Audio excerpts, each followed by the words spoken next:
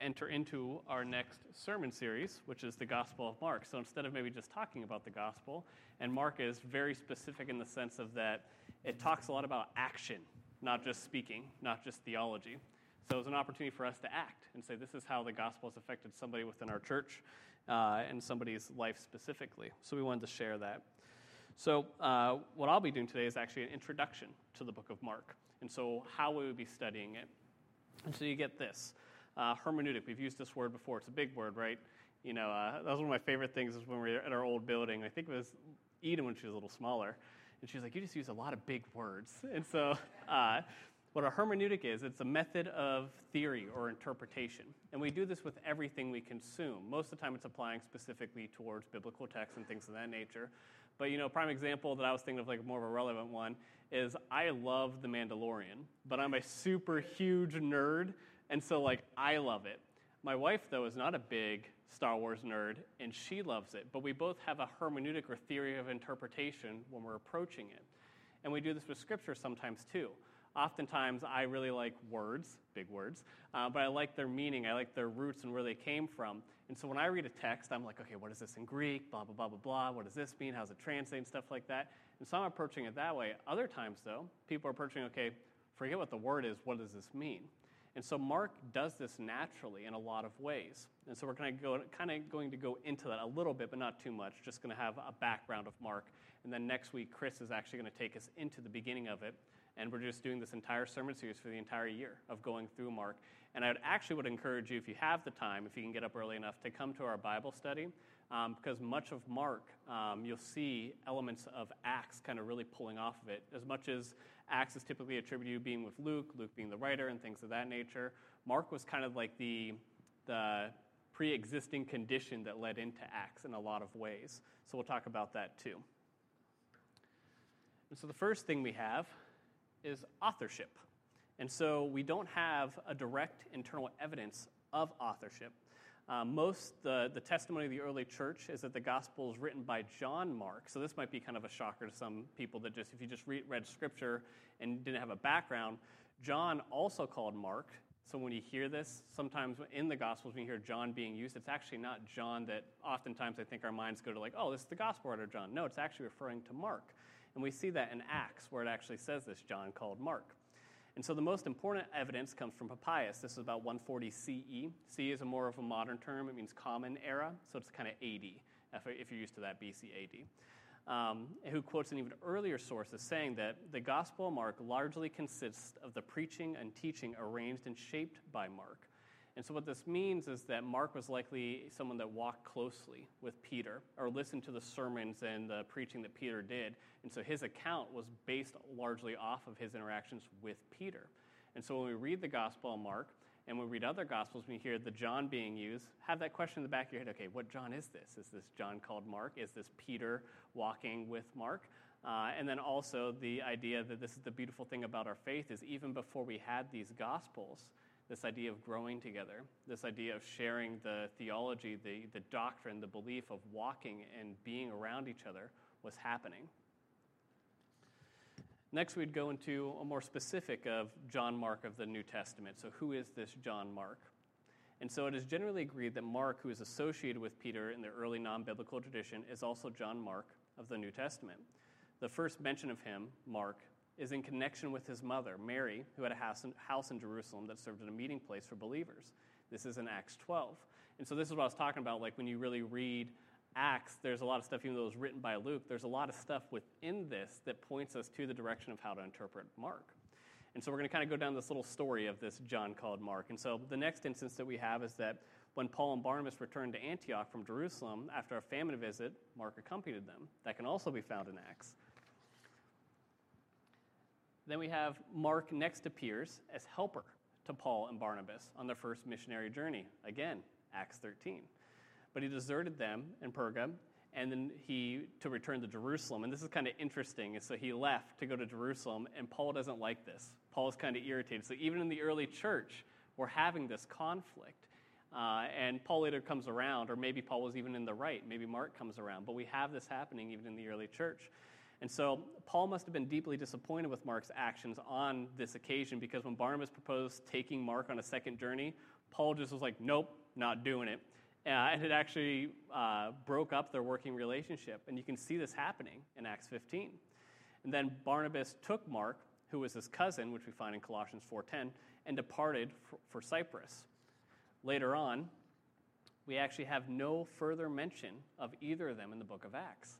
So we kind of have like this conflict that happens, and it's just like, okay, how did this resolve? Does it resolve?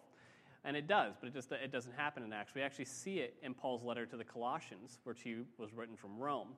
Paul sends a greeting from Mark and adds, "You have received instructions about him. If he comes to you, welcome him."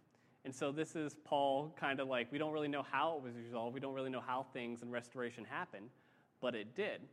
And so at this part, Mark was apparently beginning to win his way back into Paul's favor, and we also see this in 2 Timothy. And so date of composition, I would hold, and a lot of scholars hold, that Matthew and Luke used Mark as a major source, and have suggested that Mark may have been composed in the early 50s and 60s. That's not 1950s or 60s, that's 50s CE or AD and 60s AD. And this is known largely and is put into this idea called the Q source. And so what this is, let me go to this right here. For those of you like color, Brent, I tried to make this color-coded for you so it could help out. But the Q source is essentially that Matthew and Luke used Mark but had another source that Mark did not. Luke has also argued to have its own source too, and John was just kind of like off in his own corner. Chris did a perfect metaphor. If you watch Always Sunny, that scene where like Charlie's like piecing together everything and has all the strings around, that's kind of John, where it's like everything goes together, but it's just all over the place, and he's just off on his own thing. But it kind of is like this, that Mark was arguably the first gospel writer, the first book that was written, or the first piece of manuscript that the early church had. Later then, Matthew and Luke happened to have copies of this, and so they did additions to it.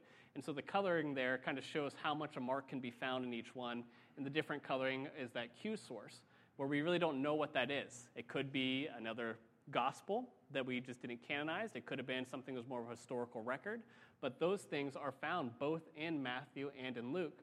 And then the other colors, like the light blue and the green, those are things that are just specific to Matthew's audience and specific to Luke's audience. So this is kind of the initial interpretation, how a lot of scholars take the book of Mark, is that like it was probably the earliest gospel. However, others have felt that the content in the gospel and statements made by Mark and the early church fathers indicate the book was written shortly before the destruction of Jerusalem, which happened in 70 CE.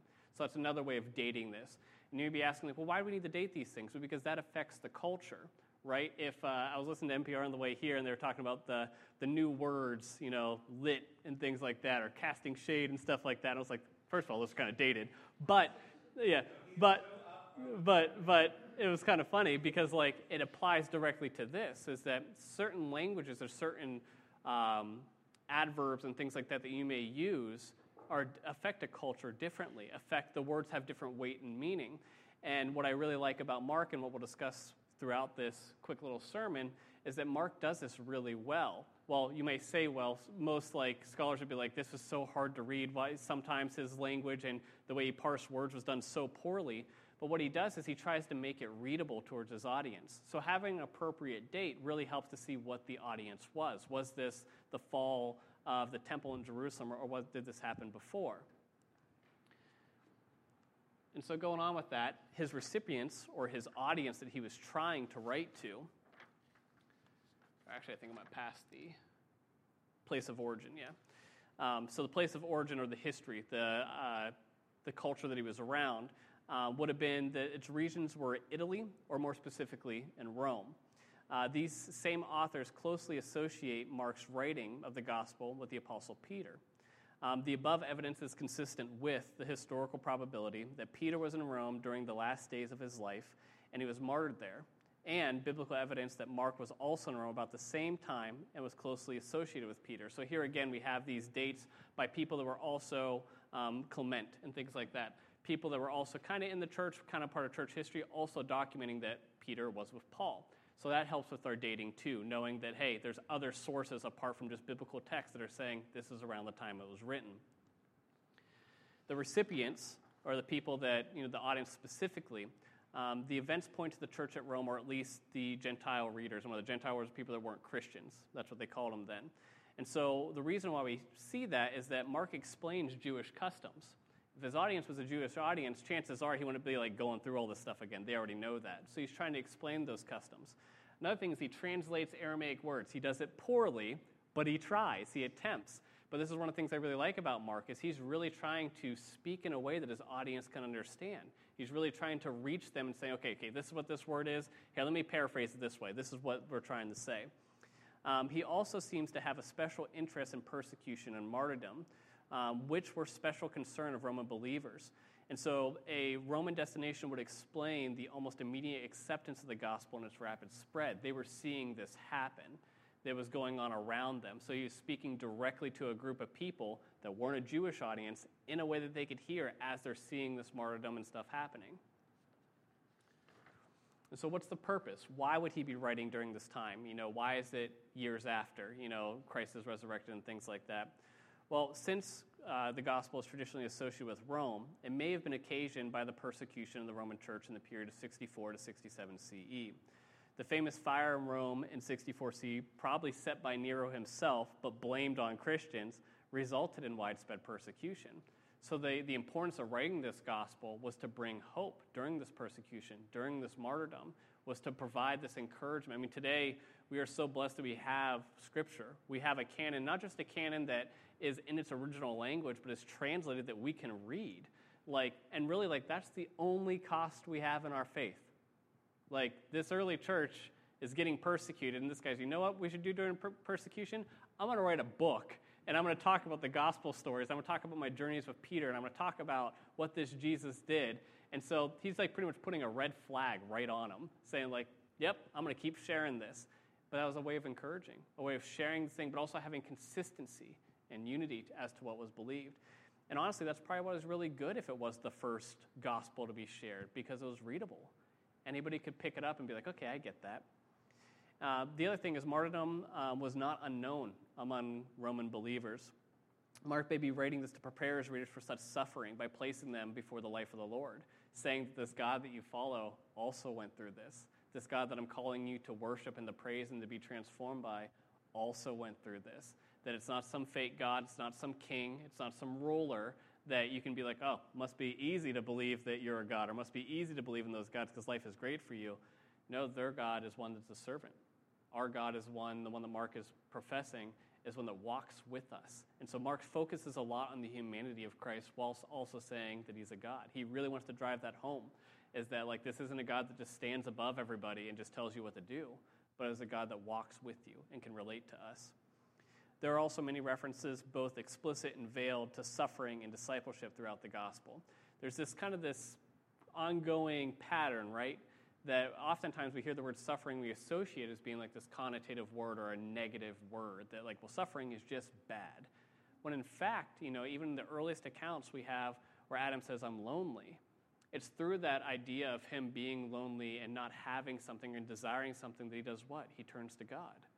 This is also what we've talked about in the past too, that on the cross, where grace and mercy was poured out and sin was conquered, that's the prime pinnacle of suffering. And so if you want to see God in the world, you have to be willing to go where he is.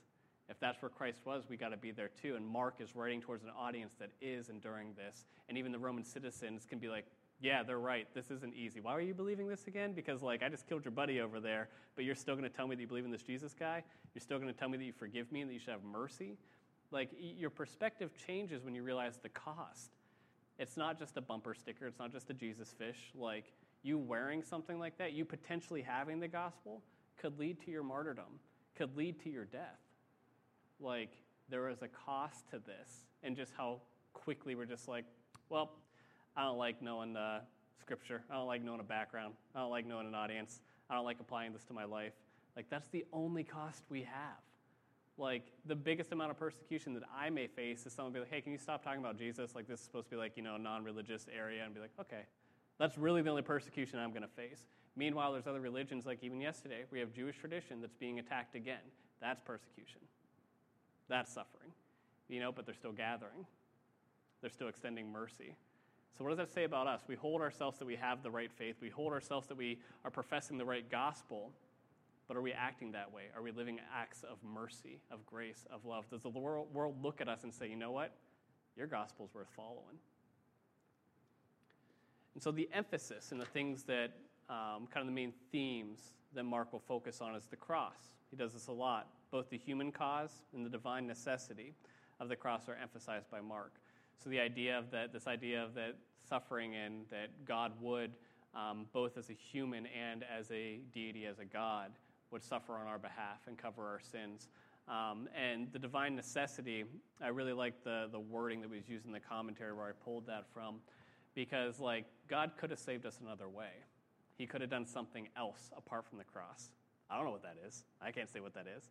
But that's the way he did it. But it's a divine necessity because he demanded it of himself. He willed it of himself. It wasn't because of anything we did or what we said or we thought this was the best idea. No, he chose to do this, but also wrestled as we wrestle, walked as we walked. We talk a lot about like the death of Christ, the cross of Christ. We talk about the resurrection of Christ or the hopeful eternity, and those are all very great and important things. Those are dogmatic things when we do communion, but we forget that like Christ lived for 30 years, 30 plus. He walked as us. He lived a life. It wasn't just like, okay, I can relate to that. Okay, bye, now I'm going to cover your sins. Like, no, he suffered as we suffer. He walks as we walk. He grows as we grow. And so with that, in that growth, discipleship is very important. And so there's special attention should be paid to the passages on discipleship that arise from Jesus' prediction of his passion, of this death that's going to come, of this sacrifice that's going to come. All these early disciples were later martyred off. But that's something to keep in mind, too, as we wrestle with discipling the people around us and growing as a church and growing as believers and just growing as family. Like Jesus, probably the best example of what it is to follow God, his disciples for like 3.5 years still didn't get it.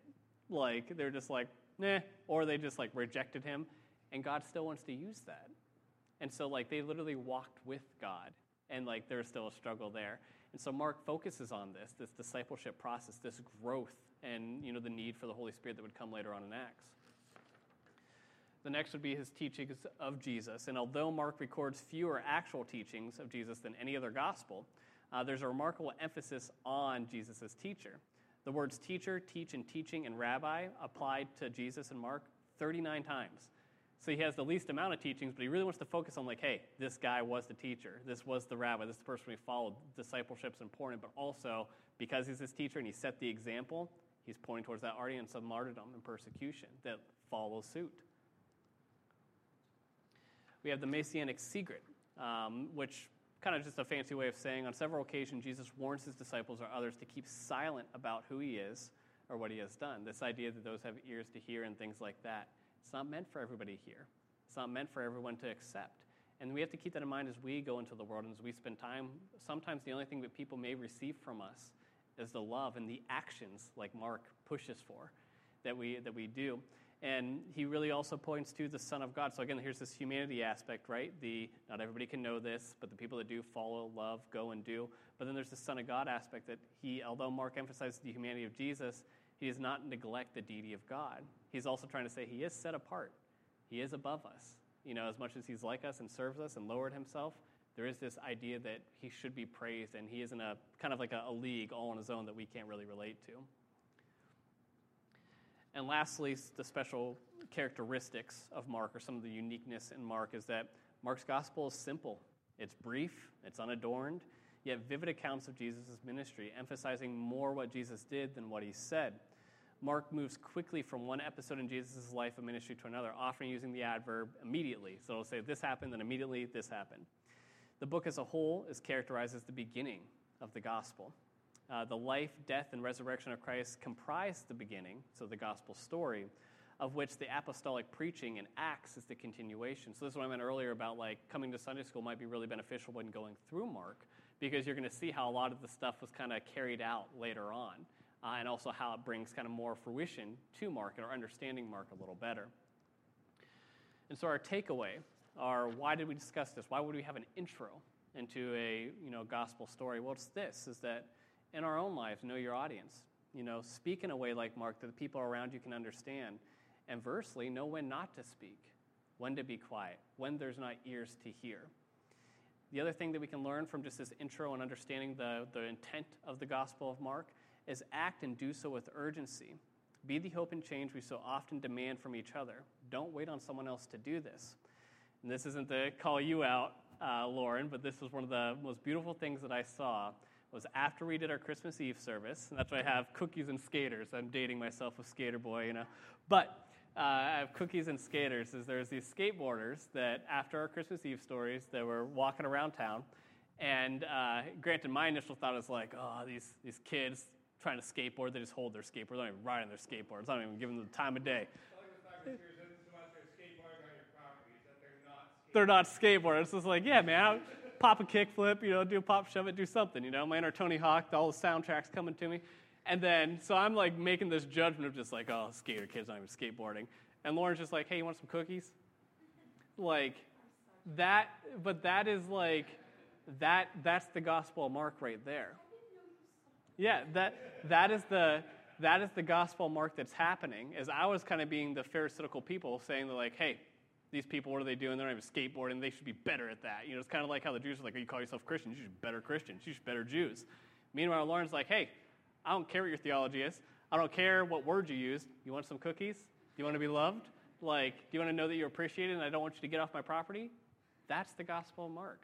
That is a practical way of speaking to your audience and seeing that and acting immediately and not demanding that someone else does. And so the thing to keep in mind as we do these intros and stuff is that Scripture wasn't written specifically for you and me. Does it apply to us today? Absolutely. Can it change our lives today? Absolutely. But it was written towards an original audience. If we hope to share the gospel well today, it's crucial that we've put forth the effort to understand the original audience and the author's intent. The Holy Spirit guided these writers and our predecessors that made it canon. Canon is essentially saying this is the books that we put together to say this is our Bible. And now we are responsible to be guided by it. So what I wanted to leave us with is that transformation, at least in our language, is defined as a thorough or dramatic change in form or appearance. We are called to be transformed, Romans 12:2, and the Holy Spirit will do just that if you let it. You find that in 2 Corinthians 3:18. If we must put forth the effort when interpreting Scripture, specifically as we go through the Gospel of Mark. If you do, I assure you that we will see a dramatic change, and it won't just be in our own lives. And so the question I want to leave you with today before I pray and Chris brings up communion is this, does the Bible and how you interpret it bless those around you in the generations that follow, or does it harm? Say that one more time. Does the Bible and how you interpret it bless those around you in the generations that follow, or does it harm? So meditate on that. I'm going to pray real quick, and Chris is going to bring up communion. Heavenly Father, I just thank you that you've cared enough about us and even our audience that we have Scripture, Lord. I thank you for the martyrdom and the persecution that happened, Lord. And Lord, I don't pray that we have to endure that, Lord. I pray that we would not take that for granted, that would be thankful of the loss and the lives that were given just so we can read and talk about it. I thank you for the privilege that we have, that we can speak it freely, that I can preach about it, Lord. And I pray that that wouldn't be taken lightly. Not that my words be taken lightly, Lord, but that your words, your Spirit-inspired words, Lord, that your Spirit that resides in us would not be quiet, Lord. Lord, I pray that we would come to you for our thirst and not to the world. Lord, I pray that we'd find rest in you, and I pray that we would seek immediacy, that we would wait on your direction, but when you say go, we go, Lord, and that we don't demand it from other people, Lord, but we are that change. We are that difference. Lord, I pray that we'd be like Mark, that we pursue you, we know you, we walk with you, we walk with people that know more than what we do, Lord, but that we share your gospel in a way that speaks to people where they are, not where they ought to be, not where we think they should be, Lord, but where they are. So give us grace, give us mercy. We thank you for the graces and mercies that we don't even know, and may we be guided by your Spirit, Lord. It's your name we pray. Amen.